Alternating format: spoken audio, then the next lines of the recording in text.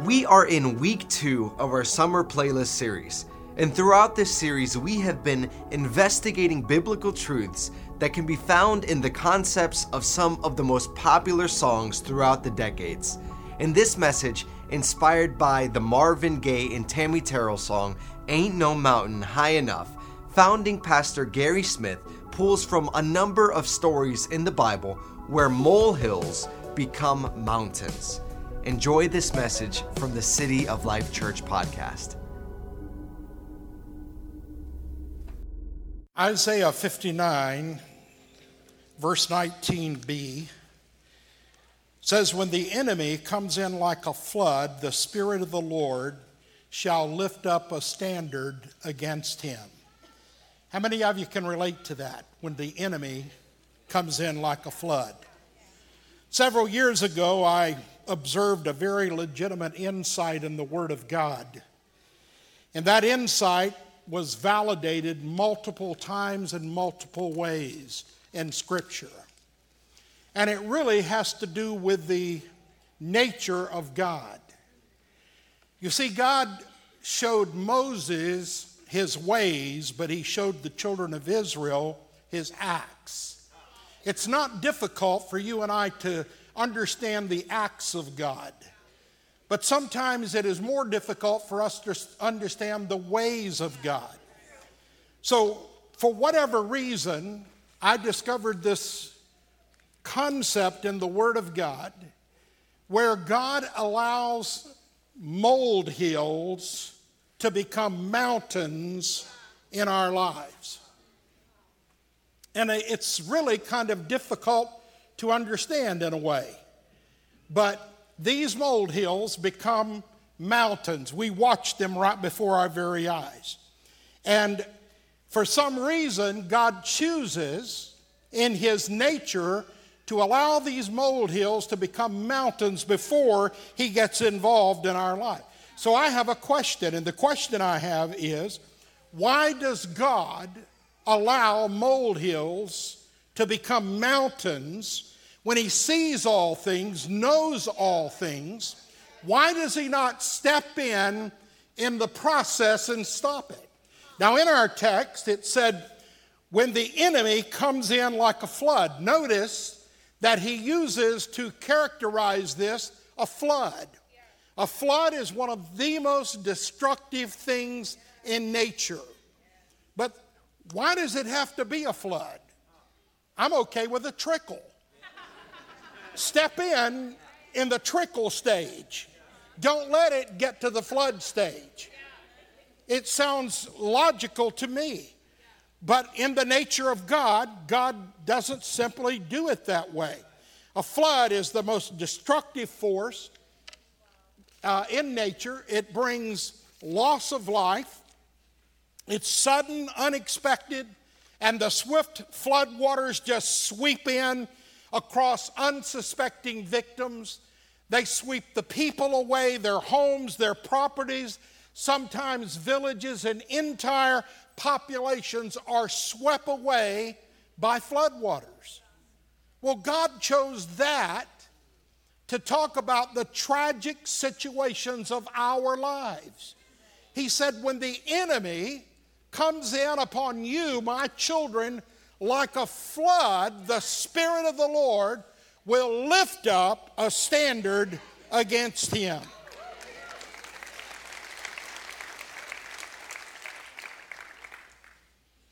So if God knows, this is kind of my take on it, if God knows, and he's omnipotent and he's all-knowing, that something is going to escalate from a molehill into a mountain, why does he allow it to happen? But you see, there he is, saying, ain't no mountain high enough. And that's what I'm going to talk about today. There ain't no mountain high enough. When the molehill turns into a mountain, no matter how impossible the mountains of your life might look and the situations of your life, there is no mountain, there ain't no mountain high enough to deter God. So why would God use this most extreme analogy? Why would he not use some mild analogy? But why does it have to be the absolute worst of the worst? Because life presents us with the most difficult tasks and problems that you can imagine. God has promised that he will lift up a standard against the enemy when it rolls in like a flood in our life. And I'm appreciative that God is willing to do that. I'm appreciative that God can do that. But I still have this question, why not deal with it in a different way? Why does God always wait until it's 12 inches away and 20 feet tall before he gets in the middle of it? Why not a trickle? Again, I'm a trickle guy. I would rather see it not turn into something enormous. Don't you like manageable things in your life? I like things that are manageable, but do you ever work with things where you just get this feeling, this is getting out of control, it's getting over the top, and all of a sudden you find yourself in an escalating situation where it's becoming unmanageable and you know that you can no longer manage it. And God just kind of sits back and watches the molehill turn into a mountain. And I don't mean this disrespectful, but all the while he's saying there ain't no mountain high enough. He just watches you and it just grows and escalates, but God knows that there is no mountain high enough to keep him from coming to you. So I don't know why God does this, but I know that it is a pattern in Scripture. And the wisdom behind God's reasoning I'm not even capable of dealing with. But what I am capable of dealing with is patterns that I see in his word. And in Romans 1:3-7, the Bible said he makes his ways, and I spoke of this earlier, he makes his ways known unto Moses, but his acts unto the children of Israel. See, all of us, all of God's children witness his acts. But few of us are ever brought close enough into the inner circle of God's counsel to understand his ways. And there's a reason for it. Isaiah 55:8 says, my thoughts are not your thoughts, and my ways are not your ways. You see, if we look at the pattern, we can find out some extraordinary things about the nature of God. So I have written down 10 categories in which God allows a molehill to become a mountain in our lives. And I'm going to use Scripture to reinforce them. So number one is when death appears imminent. In John 11:17, the Bible said on the arrival of Jesus, he found Lazarus had already been in the tomb or the grave for 4 days. Now this is a story of Jesus coming back to Bethany, and his best friend Lazarus had died. Lazarus had already been placed in the grave in the tomb, and Mary and Martha had sent for him days and days before this, but Jesus delayed his coming. Mary and Martha believed in Jesus. They knew who he was. They had seen his miracles. They had seen his majesty. They had seen the control that he had over nature and over life. They knew who he was. They knew that he loved their brother Lazarus. And they knew that when they sent word, he would come immediately and he would heal their brother Lazarus. But here comes Jesus, 4 days after the burial, strolling into Bethany. Can you imagine how Mary and Martha felt? But I just want to say this. There is a larger purpose at work here than the welfare and the rescue of Lazarus. This is just 1 week before the final end of the ministry of Jesus upon this earth.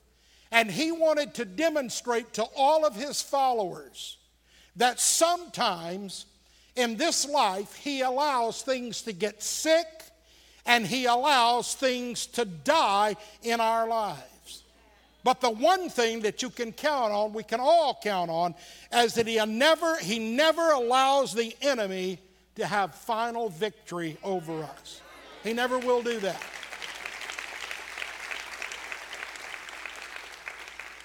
If we maintain a proper attitude toward His ways, we will never be disappointed. God will always come through in our lives. So Lazarus had died. And think about this for a minute. He died from a physical affliction. He got sick and he died. Maybe he got a terrible case of the flu. And back then, you could just die from the flu. But his death, as Mary and Martha thought, had something to do with Jesus maybe not loving him as much as they thought, or something like that in their minds. But his death was not the result of a deficiency in the Lord's love.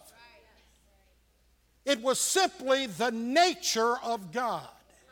It's in God's nature to let life unreal itself, unfold itself, and so molehills become mountains.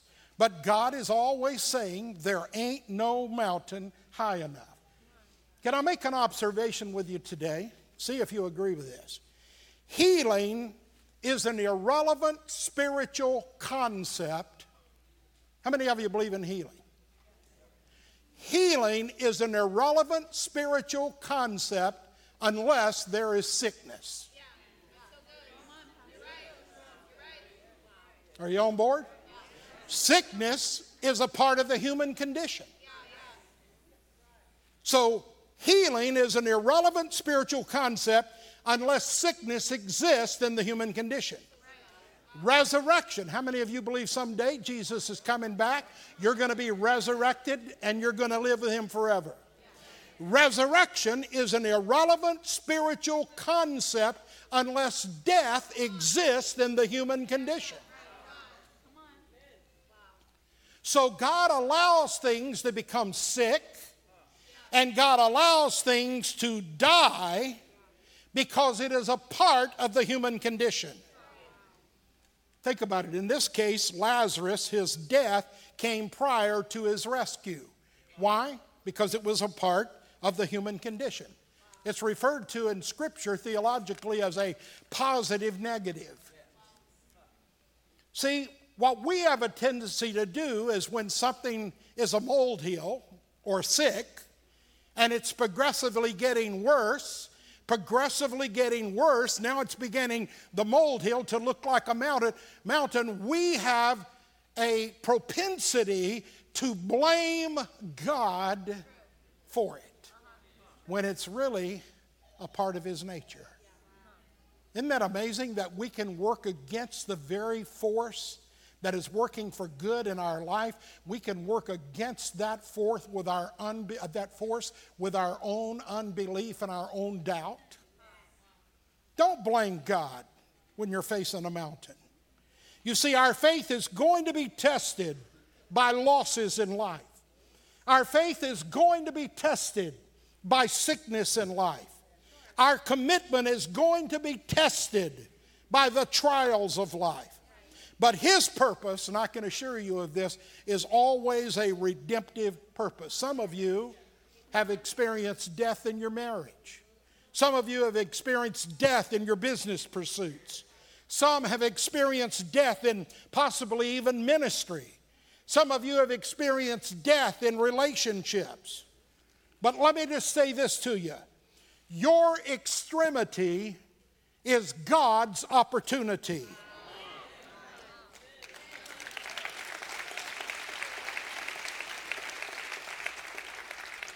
And may I say this, if there is no breakdown, there can never be a breakthrough.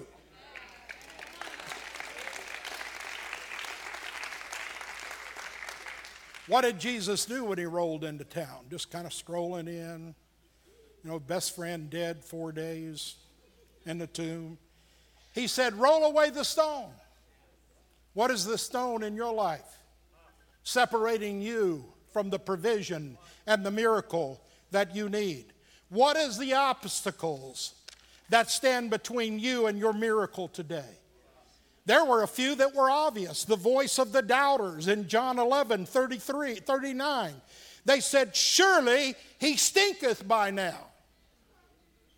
I mean, he's been in the grave 4 days, rotting in the tomb. And so they just pointed out, well, surely he stinketh by now. Listen, I don't like the molehill becoming a mountain. I don't like a little sniffle becoming something that threatens to take your life. And in this case, it had gone beyond a mountain. He had died and been in the grave and in the tomb for 4 days. And all the doomsayers had already pronounced the whole situation dead. They had written the epitaph. He stinks by now. Leave him alone. Get away. Move on with your life. It's over. But God is always standing there saying, there ain't no mountain high enough.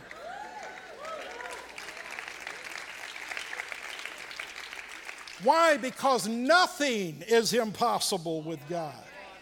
I love Romans 4:12. It says God. Everybody say God. God quickeneth the dead. In other words, he brings dead things to life. Quickeneth the dead and calleth those things which be not as though they were. David said that they shall make their tongues fall on themselves. The doubters, the doomsayers, they speak all that doubt and that death on themselves. But what God is speaking is he is speaking life. He's calling things to life. He's speaking things to things that are dead and written off. And he's saying, come back and come back now. You see, the stone that is blocking the opportunities of your life must be rolled away. And for some of you, it might be unbelief or resistance or disobedience or just simply a bad attitude. You just don't have a right attitude. And those are the stones that are standing between you and your miracle. There are people seated right in this room that believe that someday there will be a resurrection of your body. You believe that you'll rise from the grave. But you don't believe that the dead things that are in your life right now, that God can touch them and cause them to come back to life and give them life again. Can I just say this? If God can raise your body from the dead, he can raise any dead thing in your life right at this present moment. Doesn't matter what it is. Because there ain't no mountain high enough. And it's never too late with God. I love Abraham, father of the faithful. Made Sarah and Abraham a promise and said, I'm going to give you a son. Sarah went in the tent and laughed. She's kind of getting long on the tooth, you know. She went in the tent and laughed, and God called her out on it. You know, he called her out on it. And so think about this. 25 years later, you're already a little seasoned. But you watch the molehill become a mountain right before your eyes. 2 years, 5 years, 8 years, 10 years, 15 years, 20 years. And you're going, really? And so here's Sarah, 25 years later, why would you do that? I know it's your nature, but why would you do that? And 25 years later, Sarah's womb is dead. And Abraham, what can I say about it? He had 1 foot in the grave.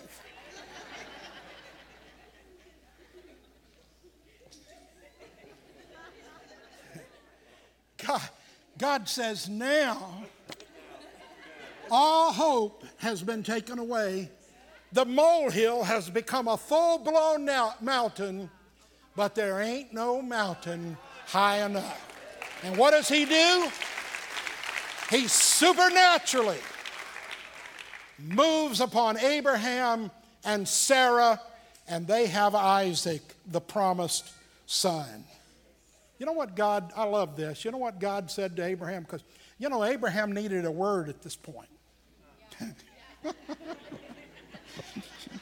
He needed a word at this point. I don't know why that's funny to me, but it is.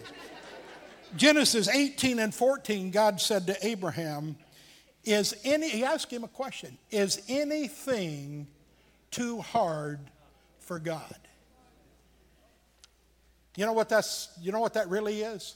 This is Alabama translation. There ain't no mountain high enough.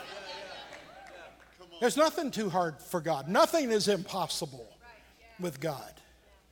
You see, mine and yours is not to understand. Mine and yours is to trust and believe.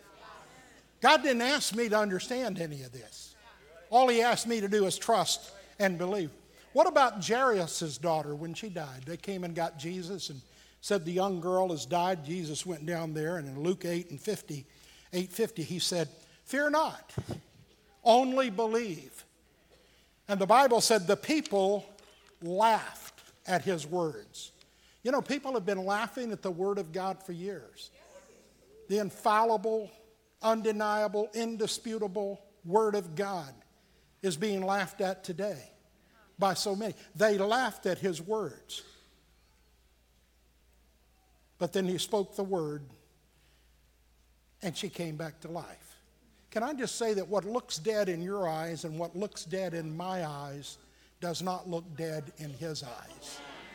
He can call it back.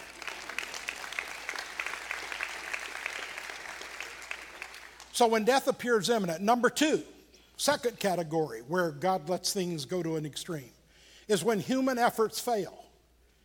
Why does God wait for you and me to exhaust all of our energies, all of our efforts, and exhaust ourselves fully and completely before he gets involved in a lot of situations in our lives? John 6:18 and 19, the Bible said, "And the sea arose by the reason of a great storm." Remember when Jesus set the disciples out on the sea and said, "You go over to the other side," and they began to row, and they rowed about 3.5 miles, and this horrific storm blew up, and they were given out. The boat was taking on water. The boat was sinking. All of a sudden, Jesus just comes bopping along on the water. I mean, he can't just do it in a natural way. I mean, you're sinking, you're going down. That's bad enough, but now here's the person you've been with for years and you know and love walking on water. Nobody ever walked on water before. At the darkest moment of the night, they were totally exhausted, given out, and it happened to be Jesus that sent them out there knowing that the storm was coming. Have you ever been in a situation like that where you thought you were in the will of God and you've prayed and you prayed and you prayed and you prayed, and here you are, your boat's sinking, your boat's taking on water, and God comes walking on the water, and the molehill has turned into a mountain, and God just speaks peace, and the wind and the waves and the storm just die. Why didn't you do that over on the bank when you sent me out there? You know, why do you have to wait till now? Why does everything always have to become a mountain? Because it's a part of the nature of God. It's who God is. You remember Naaman? Naaman was a general in the Syrian army. He had been stricken with leprosy. His king sent him to Israel. Said, "Look up a prophet when you get there. His name is Elisha." And Naaman was a bigoted man. Have any bigots in the building? He was a bigoted man. He didn't like Jews. He didn't like Israel. And he didn't like their land. So he found Elisha. Elisha prophesied over him and said, "I want you to go down to the river." He said, "What river?" He said, "One right down. You mean in Israel?" "Yeah, you mean that dirty, filthy river in everything in Israel is dirty and filthy? You want me to go down there and do what?" "I want you to go down there and dip 7 times. He fully rejected it and was leaving, going back to Syria. One of his little servant girls said, "Master, if he had asked you to do a hard thing, would you have done it?" He said, "Surely." He said, "Well, he didn't ask you to do anything hard. He just asked you to dip, and here's the river. We're on our way back. Why don't you just step down in it and dip 7 times? And he was immediately healed. But I have a question. Why not number 2? Why not 3? Why not 5? 6 dips he had been down. See, God wants the mountain to become full blown. He wants it to move from a molehill to a full-blown mountain, to do something in our lives, to build some character in our lives, some level of faith, some level of commitment that we're unaware of. And I can imagine after going down the seventh time, Naaman was thinking, this is so stupid, what am I doing? But this time when he came up out of the water, he was cleared up of a death sentence and set free and given his liberty.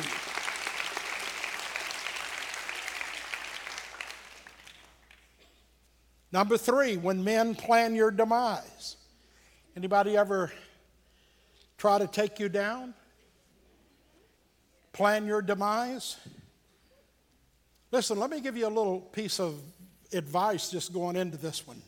Let God fight your battles. Let God fight your battles. In Psalms 94, the Bible said, God has made the sins of evil men to boomerang upon them. They will be destroyed by their own plans. What they've planned for you will destroy them if you let God fight your battles. Acts 12, 2 and 3. Herod killed James, the brother of John. He killed him with the sword. And the Bible said it pleased the people. So he went out and had the Apostle Peter arrested. You see, popular opinion shall always stand in opposition to the people of God. They'll always cheer the demise of godly people. And you can be assured of this, that there is an onslaught coming for you if you're a child of God. But let God do your fighting. He can do a better job fighting your enemies than you will ever be able to do. And you know what? The Apostle Peter was next in line. James had already been killed. He was there. An earthquake came. His chains fell off. The doors to the prison opened and God let him go free. But my question is, why did James have to die? But yet you delivered the Apostle Peter. Why did either one of them have to be arrested by Herod? But it's the nature of God. It's the way God does things. What about Haman? He was a Persian official, and he hated God's chosen people. As a matter of fact, he was an anti-Semite. He'd be right at home in American politics today. He was an anti-Semite. He hated Jews, wanted nothing to do with them. And so Haman hated Mordecai, this one Jew, Esther's uncle, Queen Esther. He hated him especially. And he was at a party one night with his wife Zeresh and all of their friends, and they were doing some planning, and so she and her friends, all drunken and in a stupor, decided that they had a plan. They came to Haman and said, we've got it. Why don't you build a 75-foot tall gallows from which to hang Mordecai, the Jews, so it'll be an example to all the Jews in the land as to what their fate will ultimately be.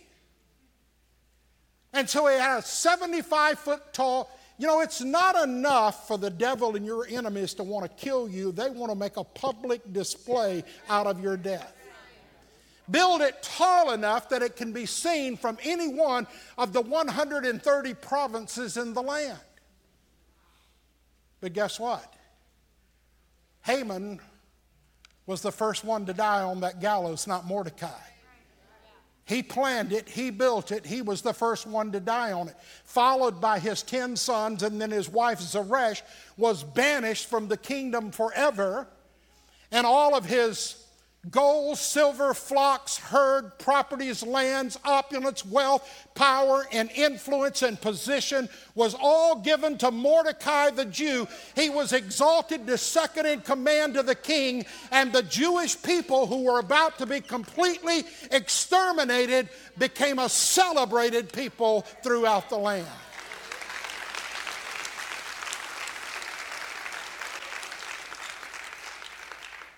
Doesn't matter if it's 75 feet tall. There ain't no mountain high enough.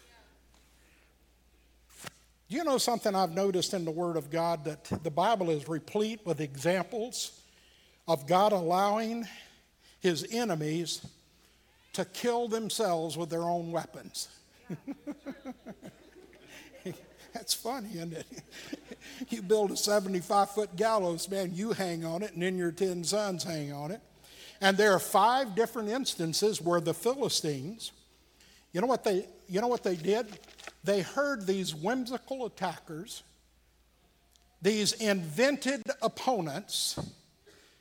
They heard these imaginary soldiers, 5 different occasions, and they began to slaughter their own comrades. God allows our enemies to kill themselves with the weapons they designed for us. He always has. He always has.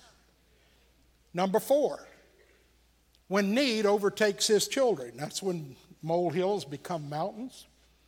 John 6:5, Jesus lifted up his eyes and saw a great company coming unto him. There's 5,000 of them. Actually, this is where he fed the 5,000. He said to Philip, where do we buy food? And he says, well, there's no place to buy food here. Well, don't you want to ask the question is, Lord, you knew all this. You're omnipotent. Why didn't you stop when you were in a place where you could buy food? Then you'd have had food. He said to Philip, what do we got? 5 loaves, 2 fishes. And by the way, the multitude followed Jesus out there. He wasn't unaware of any of this. But they took the 5 loaves and the 2 fishes, and they sung a verse and a stanza of there ain't no mountain high enough, and they fed everybody. What about Elijah and the widow of Zarephath? When he came upon her, she had 1 little handful of meal left, 1 little cup of oil. She was going to make a cup, and she and her son were going to eat that little cake. She was going to make a cake, and they were going to eat that cake and then die. And I love God's sense of humor. He sends a prophet by, and she tells the prophet what they're about to do. And he said, well, first, I know you get down to 1 cake and you're going to die. But first, make me a cake. See, God's not satisfied that you're down to 1 cake. He wants part of the cake. Make me a cake. And so she made him a cake, gave him a cake. And then he said to her, he said, the famine is going to be over. Your barrel of meal is never going to run dry. And your cruse of oil will never lack oil. So it doesn't matter. I mean, you can be down to 1 cake, and God will say, that's not good enough. We're going to take half of that too. We got to get you to the point that you understand that there ain't no mountain high enough. 1 Kings 17:13 and 14. Here's what he said, the prophet. Fear not, make me a cake first, then make yourself one, and your barrel will be full, your cruse will not fail. And oh, by the way, he's just getting ready to walk away. The famine, because of what you've done here, it's over. It's over. Number 5, when man has no place to turn. You ever felt like that?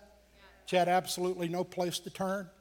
Exodus 14 and 19, but the Egyptians pursued after them all the horses, chariots, horsemen, the entire army, and overtook the children of Israel camping by the sea. This is when the children of Israel, 3.5 million of them, left Egypt. And the firstborn of all of Egypt had died, and Pharaoh broke his word and mobilized his army and came chasing after them and caught up with them at the edge of the sea. And think about this. The children of Israel, 3.5 million, facing the sea before them. Pharaoh's army camped behind them, waiting until dawn to destroy them, and mountains flanking each side. Have you ever been to a place where there's no way to turn, nowhere to turn? No matter where you turned, the enemy was poised there to take you down. You know what I love about this story right here? There was no I-4, no 192, no turnpike, no 417, but the Bible said that God created a highway through the midst of the sea. He just went whoop. Ain't no mountain high enough. Number 6, when a righteous man is in danger. Daniel 3, 17, 18, Shadrach, Meshach, and Abednego. They were not only in danger, they were about to be thrown into the fiery furnace. They refused to bow down to the idols of the Babylonians, refused to compromise their faith. They were going to be thrown. I like this because the king there that hated them so much said, heat the fiery furnace 7 times hotter than it's ever been before. Why not 1 time? Why did it have to be 7? And why not do the miracle at the door and avoid getting in? But they heated it so hot that the men that was to throw them in, the flames came out and licked them up and lapped them up, and they died. And when they finally did cast them in, the king that had them cast in said, "Hey, didn't we put 3 guys in there? And I see a 4th, and it's like unto the Son of God." Listen, I'll settle for 3. Shadrach, Meshach, and Abednego. I don't need the 7 times harder furnace. I already believe in you. Isaiah 43:2 said, when you pass through the waters, why do I have to pass through the waters? And through the rivers, they shall not overflow thee. When thou walkest through the fire, why do I have to go through the fire? I'll not be burned. Neither shall the flame kindle upon thee. As a matter of fact, there won't even be a smell of smoke on you. Why? Because it's the nature of God. Abraham and Isaac, God told Abraham, after you've got this beautiful son that I've given you, take him up to the mountain now of sacrifice. Offer him as a burnt offering. He takes him up there, all the dreams, all the hopes, everything he and Sarah had for that child. He's got this knife in his hand. And this knife-wielding Abraham, the angel, has to grab his hand and say, "No, Abraham, don't do that." And there was a lamb caught in a thicket there. And he took the lamb and sacrificed it instead. And God said in Genesis 22:12, "You did not withhold your son from me." But you already knew that, God. You knew I wouldn't withhold him. Why did the molehill have to become a mountain? Because God is continually proving his nature. There ain't no mountain high enough. Number 7, when all of medical science fails. In Mark 5, the demoniac who was a tomb dweller, he had broken all chains, all fetters. No man was able to tame him. Society couldn't. Counselors couldn't. Psychologists couldn't. The chemicals couldn't. Jesus touched him, and the Bible said he was completely healed and in his right mind. How about the woman with the issue of blood? She had spent everything she ever had on doctors and still wasn't any better. And she reached out and touched the hem of his garment, and she was made whole immediately. Why does it have to get to that point? Why do I have to spend everything I've got? Why do I have to run from doctor to doctor? Well, because it's the nature of God. But see, we want to blame God. And that's how we miss our miracle. Number 8, when our behavior appears unchangeable. Onesimus in Philemon, verse 11, was a slave. He was a lazy slave, a worthless slave, a good-for-nothing slave to his master. And he ran away. And he went to Rome. But while he was there, he wound up on the doorstep of the Apostle Paul. The Apostle Paul led him to Christ, and he became a believer. Now, there were 3 kind of laws in the Bible: ceremonial law, civil law, and moral law.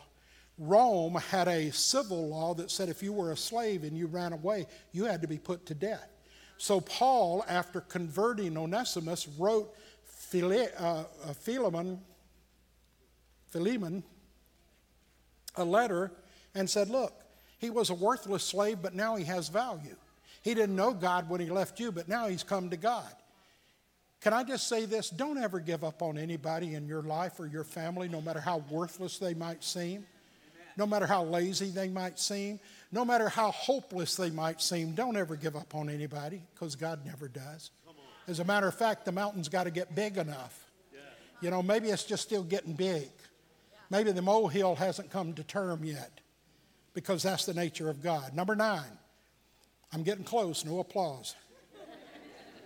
When man calls upon God in repentance, same thing. Luke 2:23-42, the criminal hanging on the cross by Jesus. He had lived a life of sin. I mean, he had been a miserable human being, despicable. He looked over and said, forgive me, Lord. Forgive me. I'm a sinner. Forgive me. Have mercy on me. Jesus looked back and said, this day thou shalt be with me in paradise. You know, a lot of Christians get mad about that. They get mad because people on their deathbed call on God and get saved. It may need, that molehill may need to come to term to the point that someone is laying on their deathbed and God is singing, there ain't no mountain high enough.